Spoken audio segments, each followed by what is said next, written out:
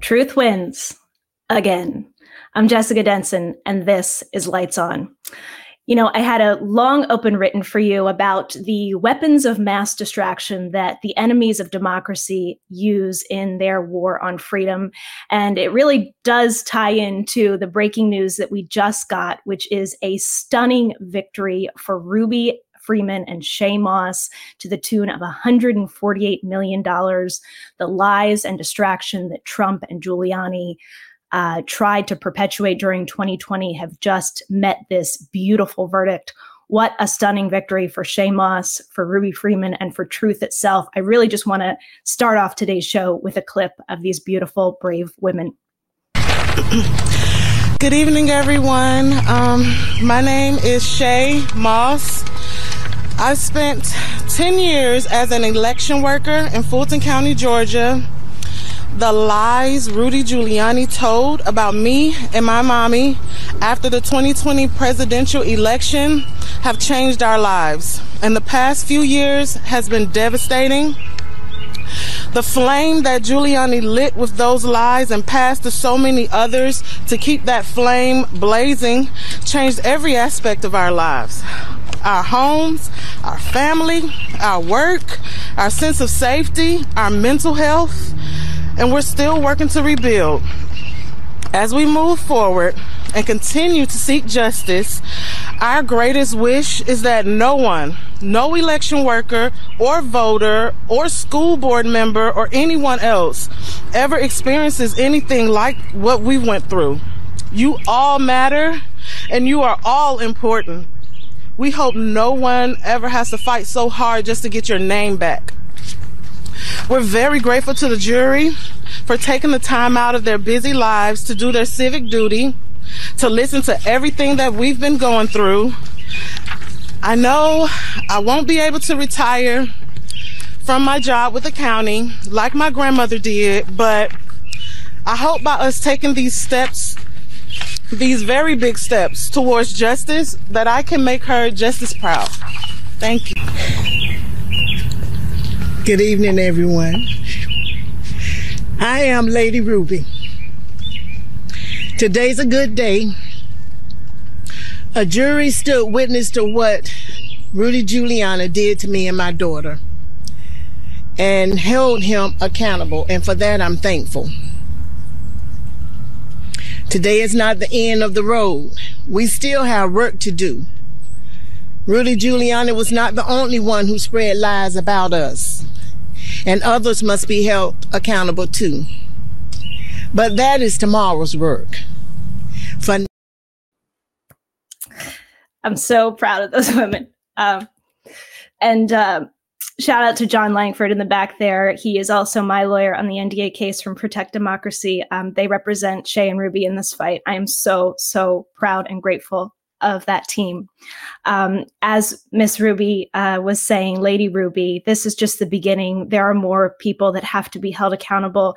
And from their victory to a stunning week for Jack Smith, there really is so much progress being made here to combat this war of distraction that the enemies of democracy are waging. This week, Jack Smith said, "Thus far and no farther," totally outmaneuvering Donald Trump's constant delay strategy by asking the Supreme Court to hear his presidential immunity claim before it even gets resolved on appeal.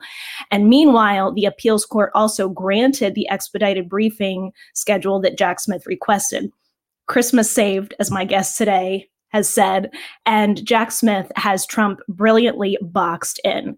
If he opposes Smith's current move at SCOTUS, what is he going to do when he likely loses again in the circuit court? Surely he will then want SCOTUS to review his loss. So very, as I said, brilliant and bold work by Jack Smith. Plus, after bailing on the witness stand in his civil fraud trial, Trump lost his final bid this week to remove that gag order up in New York. So that remains in place. He also got dealt another loss in an appeals court that denied his claim of presidential immunity in the civil defamation case brought by E. Jean Carroll. So it's kind of obvious why Republicans, not just MAGA, are clearly desperate to distract from the cowardly, losing criminal who leads their party. This week, even the so-called moderates caved and voted for a sham impeachment inquiry into President Biden. It's really a full circle moment for why Trump got impeached the first time, trying to extort Zelensky into announcing an investigation into Hunter Biden. We don't need any proof, any evidence, just announce it. Cast aspersions, throw dirt on the Biden name just long enough for dictator Trump to take back the White House.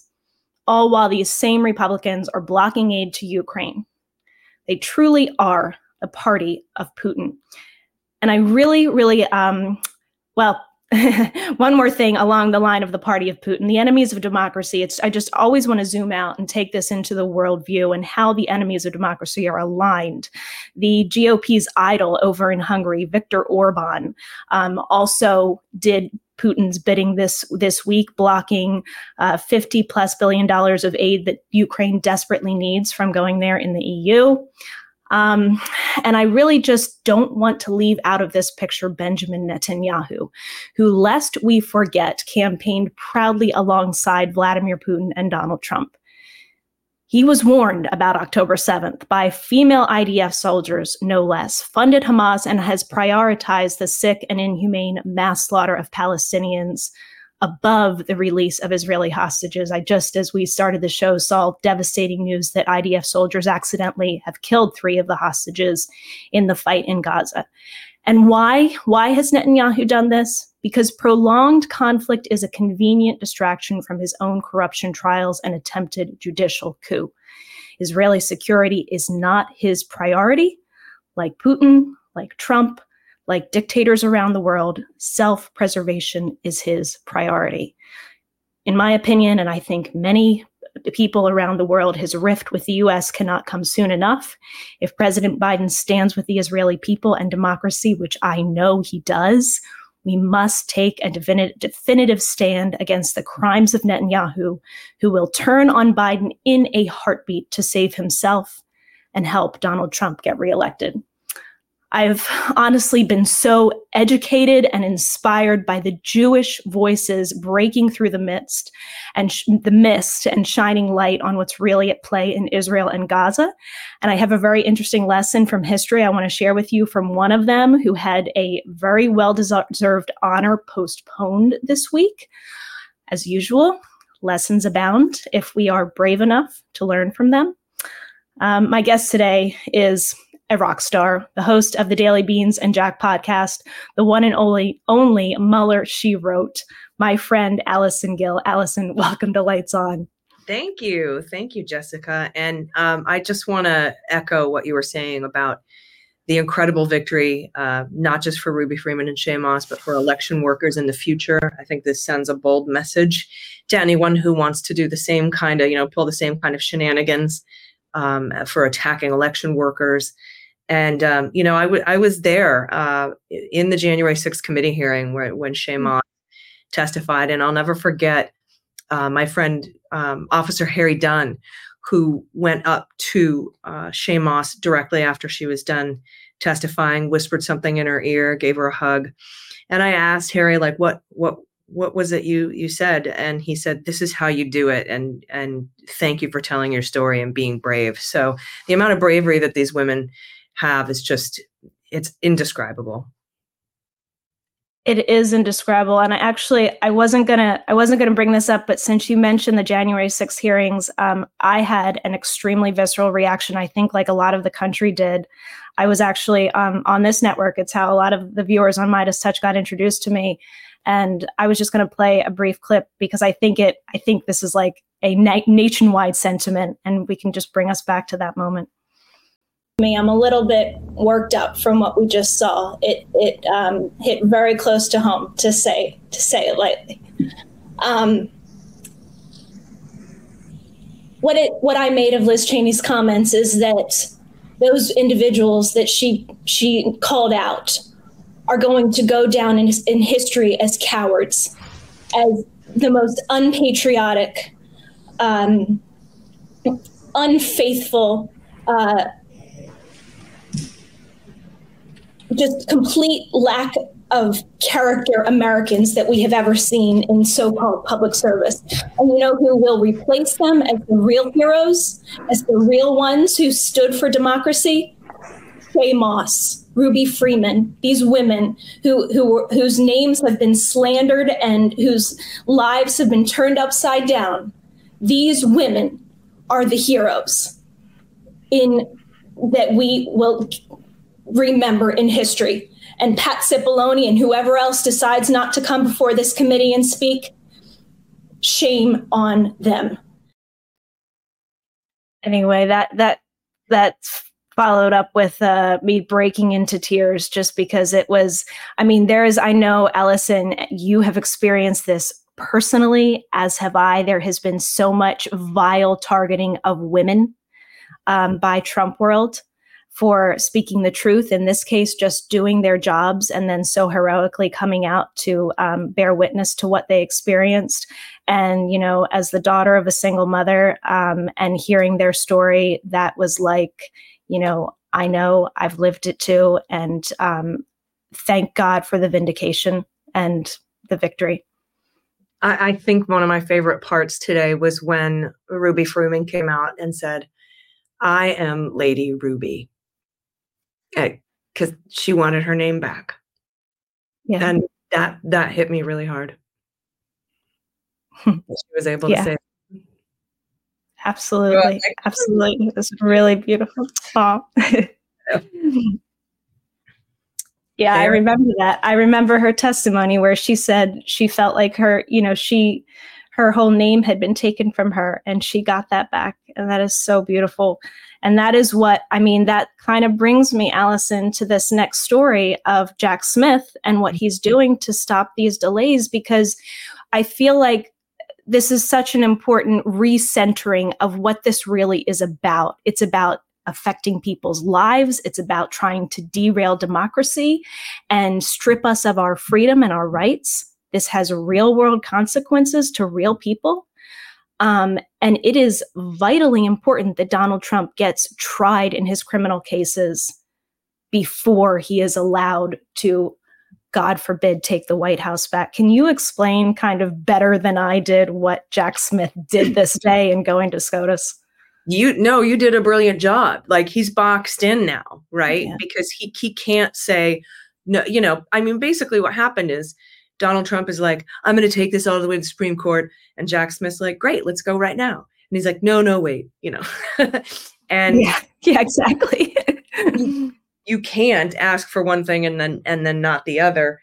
But this is going to go quickly. Jack Smith and I think the courts both recognize that it's not just the criminal defendant that has a right to a speedy trial, but the public has an interest in a speedy conclusion to criminal complaints. And that's laid out in the Speedy Trial Act of 1974. So I really appreciate that Jack Smith, and I didn't see it coming. I know that 50 years ago in Watergate, they went right to the Supreme Court, leapfrogging the appeals court to get the tapes, the Nixon tapes. But it didn't occur to me that he would do that here. I thought we were going to need to wait for the appellate court, which appears to be going extremely quickly as well. As you said, saving Christmas. Briefs told this will be fully briefed by January 2nd. But I was taken a little bit by surprise that he went straight to the Supreme Court, and I think it's a brilliant move. Yeah, and it's really bold too, because he risks, I think a lot of us have hope that even this conservative court, at least their rulings on J6 matters have been right. So, but he risks losing even at SCOTUS early on, which would just kill the entire case. But he's taken that very bold move now to say, let's find it out now. Let's get this matter resolved first. Yeah.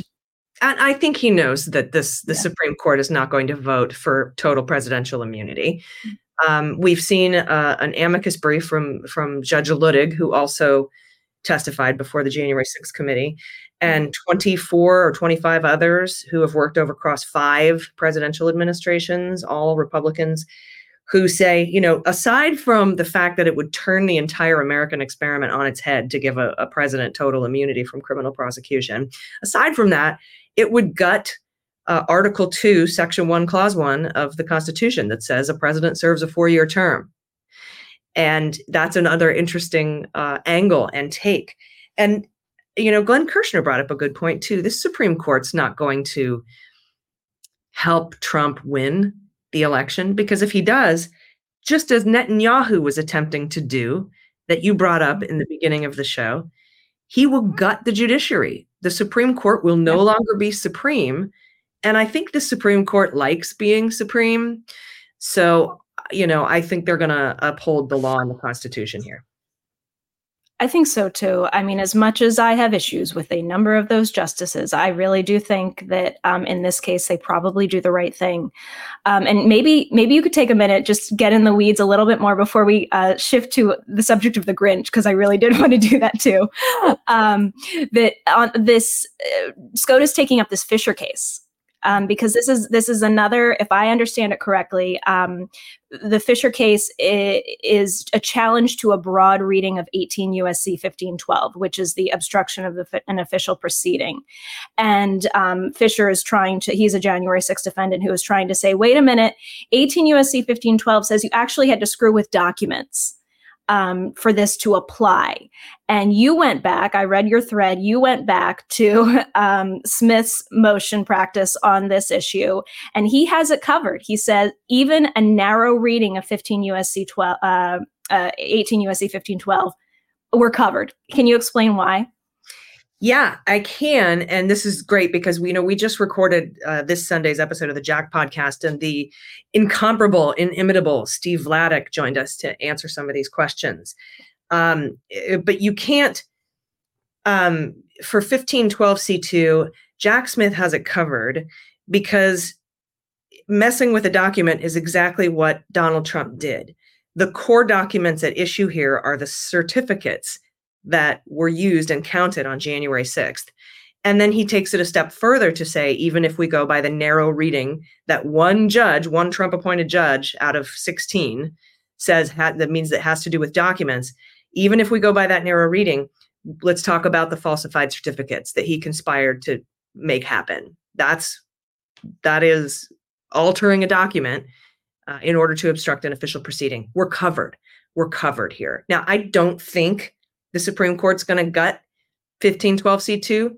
They may, but the actual cases that this would impact is not the Trump case. It's the 300 plus January 6th rioters that have been convicted or pled guilty to 1512C2. So I encourage everybody to check out Sunday's episode of the Jack podcast, because Steve Vladeck lays it out very perfectly and very he's so great at explaining things so that non-lawyers like me can understand them. So I think that it'll be a good listen.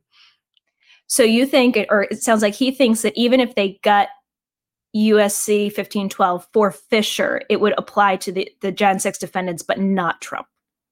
Is that like a general conclusion? Could amend some January 6th convictions for rioters, but the person it would impact the least is Donald Trump.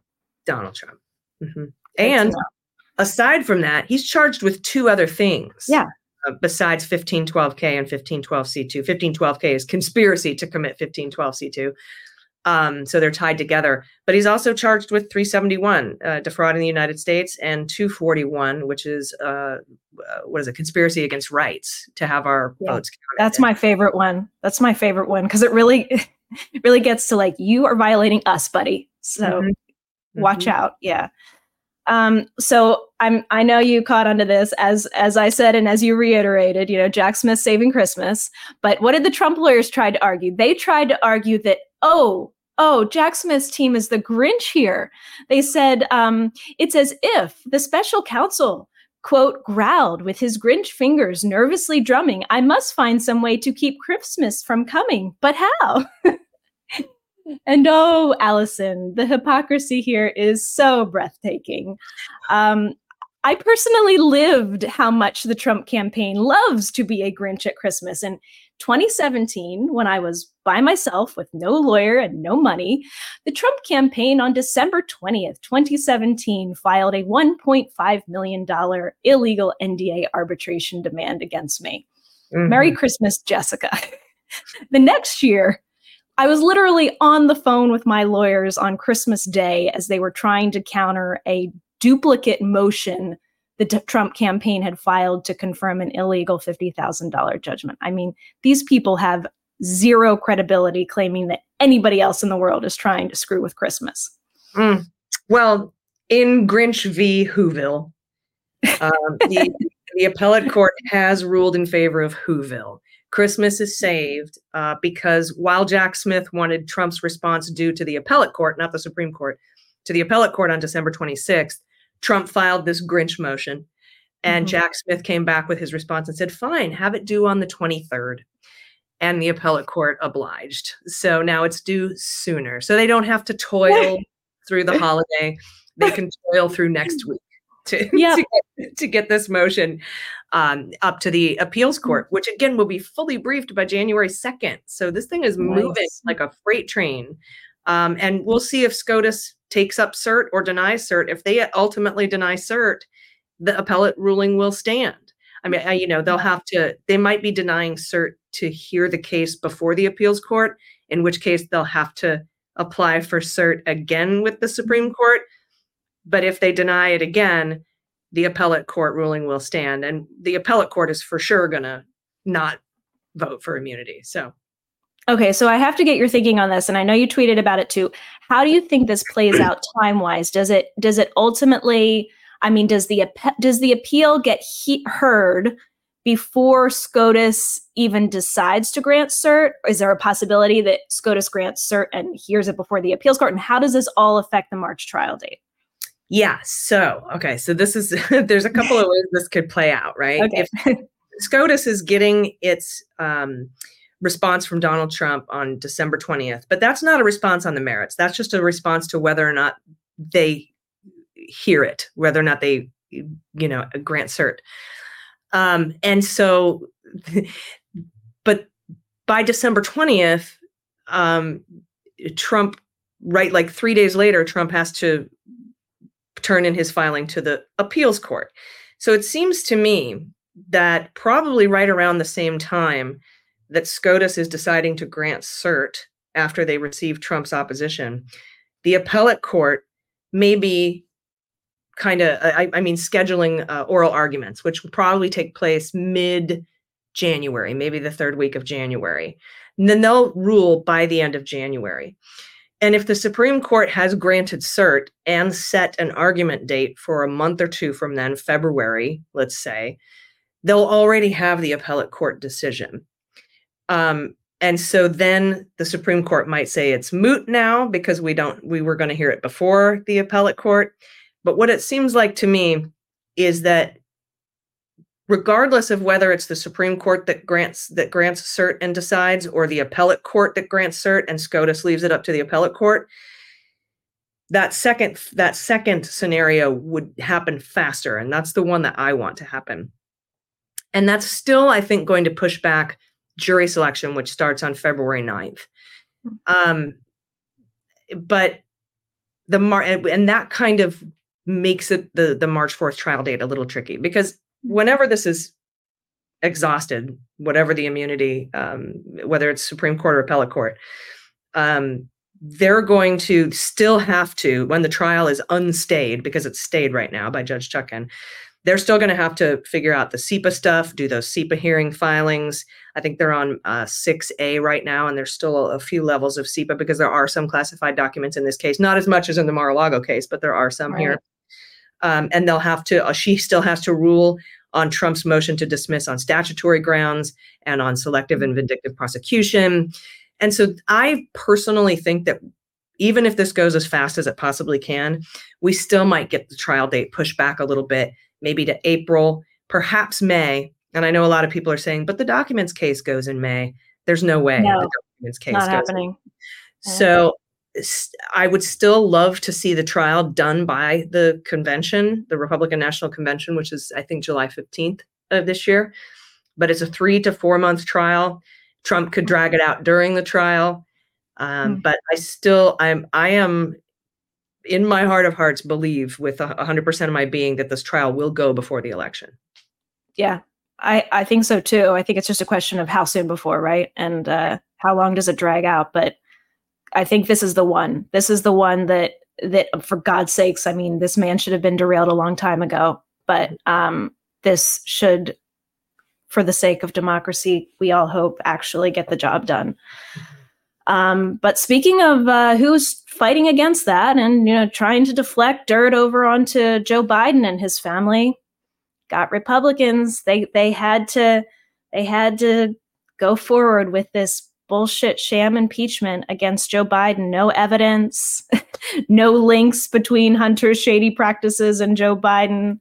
But here you go. Even the vulnerable Republicans in the swing districts, even they came along to vote for this impeachment inquiry. And they've made as their excuse, Allison, that that the White House wasn't providing them with all the information that they asked for. I mean, lest we forget how much the Trump administration stonewalled congressional inquiries. Jim Jordan himself, of course, notably flouting a subpoena from the January 6th committee. I mean, yeah, but does what they're asking from the White House even exist? Right. This is their MO. They'll ask for stuff they can't get or that doesn't exist, like the missing January 6th files or, whatever, the video we're going to release. Like these things don't exist. Then they complain that there's no transparency, or they ask for Jack Smith to come and testify about an open and ongoing investigation, or Chris Wray to come and testify about an open and ongoing investigation, and they can't. And then they say, you see, it's a deep state. They're hiding. And they're like, there's no transparency. But then when the Democrats tried to add an amendment to this impeachment inquiry calling for transparency, the Republicans voted against it. Shut it down. They shut it down. They are not in the business of transparency. They are in the business of obfuscation. They're in the business of behind closed doors testimony that they won't release the transcripts for, that they can cherry pick and obfuscate to the public. This is, like you brought up at the beginning of the show, at the top of the show, this is you don't have to actually investigate, just say you're investigating. That's enough. That's enough. He did that with Zelensky. He did it with the Department of Justice when he said, just say you're investigating election fraud and me and the Republicans in Congress will do the rest. It's just announcing an investigation. The only reason they're opening this is because Trump is making them. And they still have their star hooked to Donald Trump, the Republican Party. And we can't let that go. You'll see them start to untether themselves from Roe and try to untether themselves from Trump. We can't allow that to happen because they aren't. That is the leader of their party. And as Adam Schiff said on the well of the Senate during the impeachment, your names will be tied to his and with a cord of steel for all of history. That still gives me the chills. I know. And it's just that's their MO, is to hold on to power no matter how much it hurts the American people, no matter how much it hurts national security, no matter how much it violates the rule of law. They just want to hold on to power because they know they don't have the votes and they don't have the ideas. They absolutely don't. And I, for one, know what a hypocritic bunch they are in the matter of transparency and free speech and all of these things that they pretend to flout.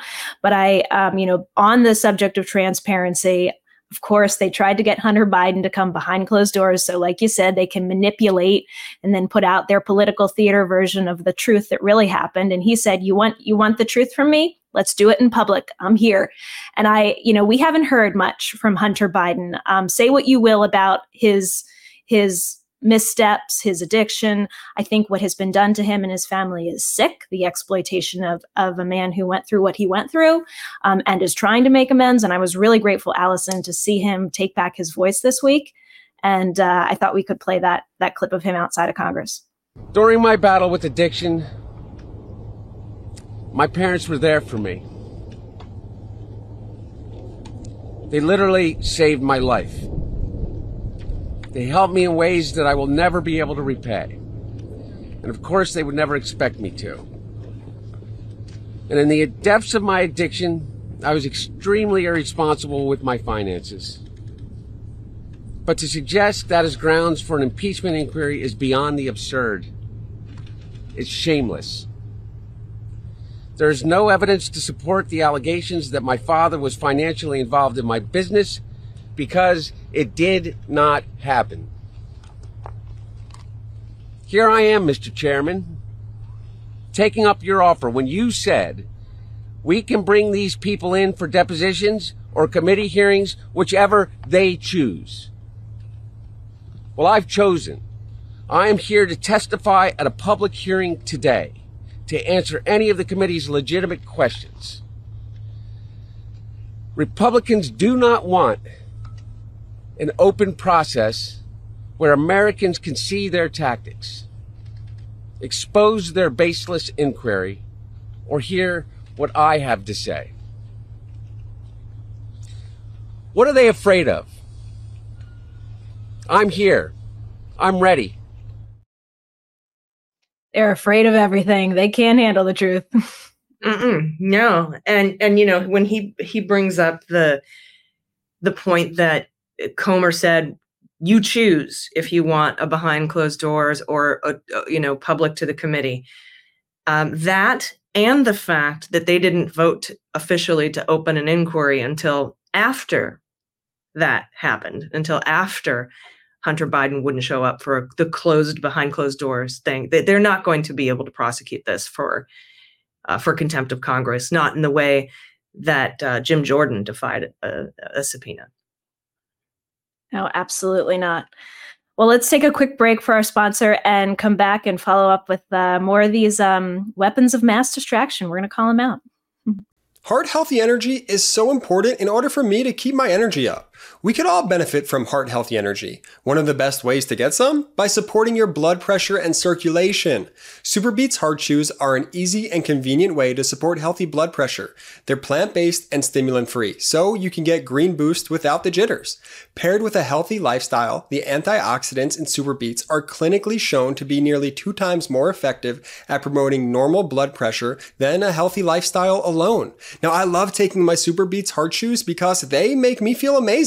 And I feel so good knowing that I'm doing something good for myself every day. Now, I take my SuperBeets Heart Chews every morning to kickstart my day, and I couldn't think of a better daily routine. SuperBeets is the #1 doctor, pharmacist, and cardiologist recommended heart chew for cardiovascular health support. It's blood pressure support you can trust. SuperBeets Heart Chews also support healthy circulation, so you not only get blood pressure support, you also get productive, heart-healthy energy without the crash. Double your potential with SuperBeets Heart Chews. Get a free 30-day supply of SuperBeets Heart Chews and a free full-size bag of turmeric chews valued at $25 by going to lightsonbeats.com. Get this exclusive offer only at lightsonbeats.com. So where do we go? Do we go to like Comer corruption shell companies or like Republicans avoiding what they've made happen with Roe and mifepristone? Where should we go, Allison? Oh, let's talk about Comer Chameleon. Let's do it. He's my shell companies. He's my favorite. Oh man. You know, Daily Beast a while back talked about these land swaps that he did with his brother Chad, and we're like, impeach Chad Comer. He's, just Jim Comer's brother. But so we had these land swaps where he was, giving $200,000 and getting $218,000 back. So there's a little $18,000 benefit. Then Comer points out that Biden lent his brother $200,000 and got back $200,000. There was no little kickback there. So that now we have this reporting that shows that not only that, but he has a shell company with a donor, a big donor of his, and they're working with this farm company that is him and his wife own, and there's like all sorts of interesting things going on, and it may be totes legit, but I think we need to investigate to get to the bottom of it. We do. I was reading that AP article, and you know what stood out to me? It's always, they're always doing what they accuse other people of, right?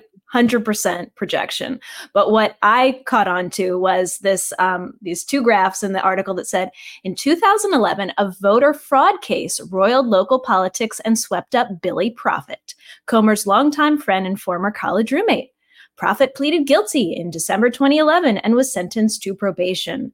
Prophet's family real estate company is now spearheading the efforts to sell the land held by Farm Team Properties, which is this Comer shell company, and also coming to Comer's defense in these matters. But here you have not only the shell company hypocrisy, but with all of their voter fraud allegations, who is it who is committing those very rare cases of voter fraud? Republicans. Oh, always. All the time. Wasn't there somebody who was offering a $10,000 reward for voter fraud? I'm wondering if anybody's cashed in on all the Republican voter fraud that we found since the 2020 election. But yeah, it's awfully odd that the dude owns 1,600 acres, but these 6 acres are in a shell company. Yeah, it is remarkable. And so we've got Jack on the move. We've got deflection in Congress. We got Rudy. We got this Rudy. I don't know what's going to happen to Rudy. I mean, but ultimately, I'm like, I see this. I'm so happy about it. Never forget that Donald Trump is the mastermind. And then we've got these Republicans in the background really just trying to strip away the rights of women and literally kill people. And of course, we had this situation last week in Texas with Kate Cox, where she was initially granted a restraining order so that she could get an abortion to save her life and to save her future ability to have children. Ultimately, Texas Supreme Court reversed that, basically, which would have made any doctor that helped her liable to being charged with a felony. She fled the state. This is the state of our reproductive rights in this country because of fascist Republicans. And just this week, we heard that SCOTUS is going to take up the other extreme case coming out of Texas, which is the ban on mifepristone, which is the abortion drug that has been approved by the FDA for, 20 years? Mm-hmm. It's really sick, Allison, really sick attempt to control women. I think the heart of fascism is really trying to take away women's rights. Yeah, and they already are. Like you brought up with Kate Cox in Texas, and again, another brave woman doing the right thing, getting her story out by also suing to make this happen, but ultimately having to flee the state. The thing that bothered me the most about that was everyone was praising this district court judge for granting her a restraining order to allow her to have this abortion. But what's stuck out to me was that the reason that this judge did that was because it threatened her future fertility.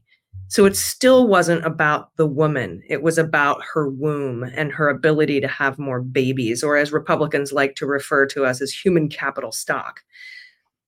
Instead of it just being because the court shouldn't be made, you shouldn't have to beg the court for health care, regardless of the reason. I shouldn't have to come to you with a reason. And that's why I was so glad when I wrote that op-ed for the Washington Post asking the Pentagon to please grant leave with no questions asked. Because before, you would have to go to your chain of command and tell them why you needed leave. Obviously rape is very prevalent in the military. There are women who are, and people who are stationed in states that have these trigger laws on the books and they don't get to choose. When you're in the military, you don't get to pick your duty station. I mean, some people do, but mostly not. And my first thought was these people are going to be trapped. They're going to be forced to carry these pregnancies to term. And the Kate Cox case, I think, shows us that the Pentagon did the right thing by enacting that policy to grant leave for people who need reproductive care in states where abortion is not available. And that Tuberville was wrong. But I'm glad we finally got past his blockade. Yeah, they tolerated it for way too long. Way too long. That was disgusting. But yeah, absolutely. You shined a very bright light on what women have to go through in the military from your very personal experience. I know, Allison, that you touched a lot of people with that. And thank you too for your bravery in speaking out. I mean, like you mentioned, Kate Cox was brave to come out. She is one of many, many, many, many women like her. She's just the first that decided to bring a lawsuit of its kind. Right. Think of all the women who can't bring a lawsuit, Yeah. can't just travel out of state. Those are the women I'm thinking of. And I know that those are the women she was thinking of when she sought to bring this lawsuit. When I finally got my claim adjudicated from the VA for the military sexual trauma, it was because I was in an Oscar-nominated documentary about military sexual trauma. But I couldn't help but think of the thousands of people who were not Featured.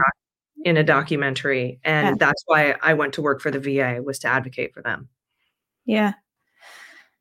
Wow. Yeah. Well, I'm going to take like a little bit of a sharp pivot here, but Sure. I actually tweeted about this because, there's the hypocrisy runs through every single thing that the Republicans do.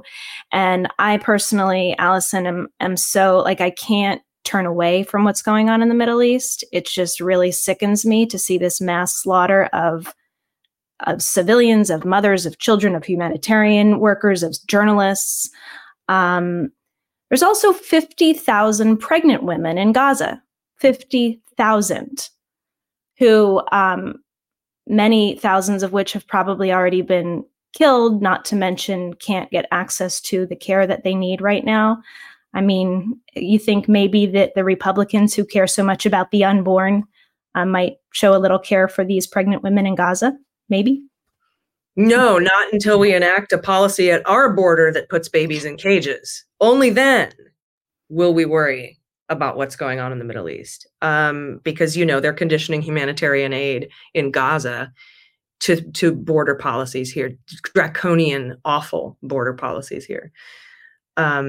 But yeah, I know the Biden administration said a couple of weeks ago, like, this is untenable and it's not going to take months, it's going to take weeks. And here we are a couple of weeks later, and the Biden administration is telling Bibi, this isn't, they're pivoting. They're saying we can't full-throatedly support Israel here. And they've been doing that behind closed doors since the beginning, trying to get that ceasefire put into place. And finally achieving that. But he's working with a Trump in Bibi Netanyahu. Thank you. Yes, he is. I don't know. I mean, it's so beyond my comprehension of how to even get this done. Yeah.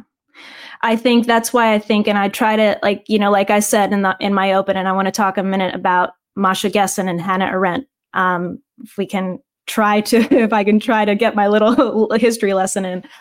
But I really think, I've been looking to Jewish intellectuals because I think that they have some of the most amazing clarity, rabbis for ceasefire, so many, Holocaust survivors. They understand that what is going on in Gaza is a sick massacre. I don't even want to use the buzzwords, like we know what they are. We know what the terms are. I don't want to even necessarily use them. I don't care about the nomenclature.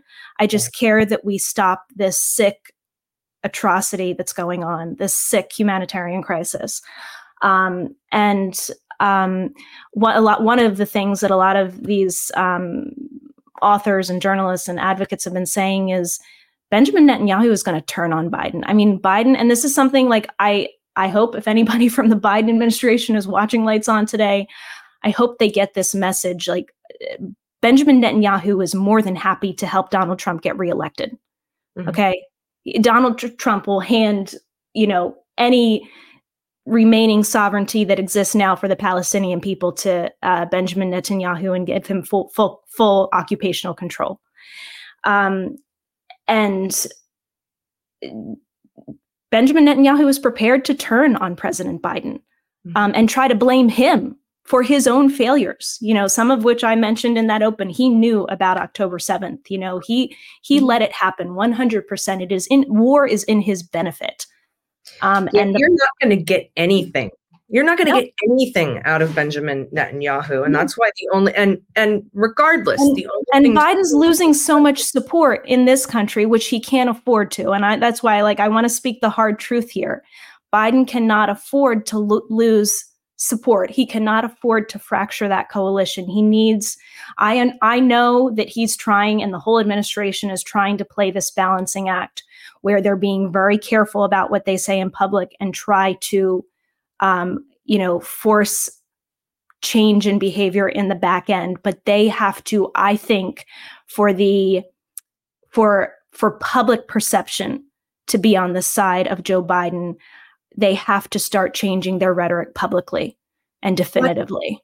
And I think they have. I think they're doing it too slowly. But they are, now publicly saying, Blinken and State Department and the White House is saying you can't go about, because in the beginning it was like, we fully support Israel, but you can't commit war crimes. Now it's, we fully support Israel, you can't commit war crimes, y'all have to stop. Now they're like actually publicly saying what they've been privately trying to say to Benjamin Netanyahu. But now we have the Netanyahu government saying, we will never have a ceasefire. We don't want a two-state solution. No, they're very clear about their aims. I mean, they've been very clear about their aims to occupy Palestinian territory and evacuate the Palestinians from Gaza. I mean, Israeli cabinet members have been very clear about this. And I don't know, did you hear about this Hannah Arendt ward that was postponed for Masha Gessen? I thought this was so interesting. I just kind of, looked into it. I had heard the name Hannah Arendt, didn't really know who she was, but Masha Gessen, who is this renowned Russian-American journalist, was due to be presented with the Hannah Arendt Prize for Political Thought today, actually, in Germany. And Germany has been one of these countries that is kind of, putting this blanket label of anything that is critical of the Israeli government as anti-Semitism. Now, real anti-Semitism, obviously a problem, but conflating it with criticism of Israel is not constructive at all. And Masha Gessen wrote this very powerful essay the other day, or I don't know exactly when, but basically Masha Gessen, who goes by they, them, wrote, for the last 17 years, Gaza has been a hyper-densely populated, impoverished, walled-in compound where only a fraction of the population had the right to leave for even a short amount of time. In other words, a ghetto. Not like the Jewish ghetto in Venice or an inner-city ghetto in America, but like a Jewish ghetto in an Eastern European country occupied by Nazi Germany. In the 2 months since Hamas attacked Israel, all Gazans have suffered from the barely interrupted onslaught of Israeli forces. Thousands have died. On average, a child is killed in Gaza every 10 minutes. Israeli bombs have struck hospitals, maternity wards, and ambulances. 8 out of 10 Gazans are now homeless, moving from one place to another, never able to get to safety. So then this German foundation, the Heinrich Böll Foundation, and the Senate of Bremen, which I think is the city where this award was scheduled to be given to Masha, refused to give it to them. And the ceremony has now apparently been moved to tomorrow in another location. And their gripe was over them comparing, the Palestinian ghetto essentially to, ghettos in World War II that the Nazis created for Jews in Germany. And then in the next paragraph, which they didn't cite, Masha made a distinction between these ghettos, saying that unlike in Nazi Germany, where there was no predicate for the treatment of Jews this way, in this case, Palestinians, or at least there is a threat from Gaza on Israel. And they wrote, there are essential differences, yet both claims propose that an occupying authority can choose to isolate, immiserate, and now mortally endanger an entire population of people in the name of protecting its own. I want to take a breath and give you a chance. I have some more on the background of Hannah Arendt, but do you have any thoughts, Allison? I am not an expert enough to have an opinion on what comparisons make sense and what comparisons don't make sense. And so it wouldn't make sense for me to weigh in other than I would need to go and speak to some experts about this and get their insights for that. The problem, I think, is that it seems as though there's out of context stuff happening, that, where they didn't put that second part in there. Right. I don't know that I would have made that comparison. And in my mind, what's happening right now in Gaza is its own thing and can't really be compared to anything else and must be addressed in a new and different way.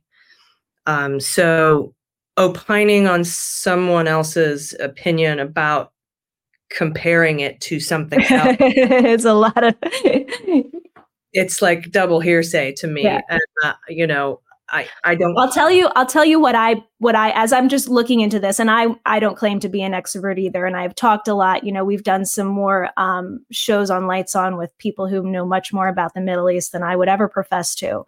But the interesting thing is that I found out looking into this is that Hannah Arendt who's this prize is named after, was a German-born Jewish American historian, philosopher, and anti-totalitarian political theorist who coined the phrase "the banality of evil" when she was covering the trial of Nazi Adolf Eichmann, which she covered as a journalist for The New Yorker. And people that were following this postponement of Masha Gessen's award in her name this week brought up this old article that Hannah Arendt signed her name to, along with, of all people, Albert Einstein in 1948, just 3 years after the Holocaust. In this letter, Hannah Arendt and others described Israel's ruling party, which, the Likud party, which is now Israel's ruling party that Benjamin Netanyahu belongs to. They described it as closely akin in its organization, methods, political philosophy, and social appeal to the Nazi and fascist parties. And this was in an open letter in anticipation, and I'm going to totally butcher the name here, of Menachem Begin's visit to the U.S., and he was the founder of the Likud party that Netanyahu is now part of. What I really just wanted to do with this, Allison, is bring out these connections between, I think so much is done in the name of religion, in the name of protecting religious groups or ethnic groups or nationalities that is really just fascist. In this case, I think it has taken hold in, sadly, what is supposed to be a safe haven for the Jewish people. But, this is, years ago, someone who spoke out against Nazi Germany and exposed it through brilliant reporting was calling out fascist strains in Israel that I think exist very sadly to this day. Yeah, well, we get into pretty dangerous territory when you're not allowed to refer to a ruling party in Israel as fascist. Like the Likud party, right? Yeah. I feel like it's just such a sensitive subject, but the clarity of the Geneva Convention and the Commission of War Crimes should not be a question to anyone, no matter what you call it. Right. And I have been exceedingly clear from the jump that killing civilians, endangering civilians, displacing civilians, 1.8 million homeless, destroyed. I know. Their homes destroyed. I know. I just think, Allison, I think of people, I can't get the images out of my head of people just being crushed under buildings, dying slow, painful deaths under buildings, and then, going with open wounds where they can't get into a hospital and there's maggots in their open wounds, and you've got camps of people, and now, Gaza is flooded. And listen, I want the hostages to be released more than anything. And those hostages themselves have come out and spoken against Netanyahu. Yeah, and this is what Hamas wants. Yeah. But when the Likud party is helping Hamas give it to absolutely, us, they're the same objectives. That has to be called out. Absolutely. And there shouldn't be any fear in calling that out. Absolutely. We call it out here at home just fine. Yeah. When we see fascism afoot and autocracy afoot. Yeah. And it needs to be addressed. And I'm starting to see the public calls now that the Netanyahu government is going to have to go or change. They have to. It's untenable. It's been untenable. It was recognized as untenable by this administration weeks ago. But it needs to be. I mean, it's never wrong to do what's right. Right. Amen to that. And it can't hurt you. It can't hurt you. Mm-mm. Well, I want to leave us on a positive note. I haven't talked about it in this episode, but I talk pretty openly about my spirituality, my faith, and I'm keen to point out fascism and hypocrisy when it comes from people who claim to be of my faith, and they most certainly are not abiding by the spirit that I live by. I heard you were a Dolly Parton fan. Is that true? Yes, I am. Uh-huh. Okay. All right. So we are going to end. Who isn't? We are going to end today's show with a very special message. And I think just in the spirit of the holidays and light, on spirituality from the one and only Dolly Parton. How do you practice your spirituality today? Oh, I live my spirituality, That's how you practice it mostly. You just live it and be it. A lot of people so overthink spirituality, and therefore they think it has to be some big ritual. But the kingdom of heaven is inside. It's right inside of you, and you can draw from that wisdom, whether you call it God or higher wisdom or a higher knowing. There's something bigger than you. I just think you just need to claim it and live it. Mm-hmm. And you can apply that to whatever you do. I don't think you have to be a saint. I don't think you have to be so strict that you can't have fun. It's all about the intent of your heart. Just be right? I'm glad to know that you don't have to be a saint, because she's wonderful. She's absolutely wonderful. And yeah, we see it, the absolute opposite of that. Yes, we in do. The Republican Party with their intent. Although they claim they wrap it in a flag and carry a cross with it, and it's sad to see. But justice is prevailing. It did today with Ruby Freeman and Shay Moss. I think it will continue with Jack Smith, and I think the hits will just keep coming. Absolutely. And go check out, our viewers, go check out the rest of Ruby and Shay's statements. They too talked a lot about their faith, and it was very, very touching to me. And my God, it's such a beautiful day for those women. Hey, Allison, I've been a guest on your show, but this has been such a pleasure to have you back with me on Lights On, for being such a sport with all of my topics. Thank you. Thank you so much. Been great. I love the work you're doing, and I'm glad that you're shining light on all of these subjects that needs to be done. Thank you. Absolutely. And check out Allison on everywhere. She's Muller, She Wrote, and her podcast, Jack and the Daily Beans. Thank you, everybody, for joining us today on Lights On. I hope you're all having a wonderful beginning to your holiday season. If you're celebrating Hanukkah, happy Hanukkah. We're going to have another poetic offering from me for the holidays next week or the next week after. So definitely stay tuned if you enjoy that. As always, you can support my ongoing legal fight, which we are prepping up to counter more mass distraction from the Trump campaign in the new year. They're going to file a motion to try to get my case dismissed, and you can support our efforts at thejessicadenson.com/donate, thejessicadenson.com/donate. Thank you so much for your support.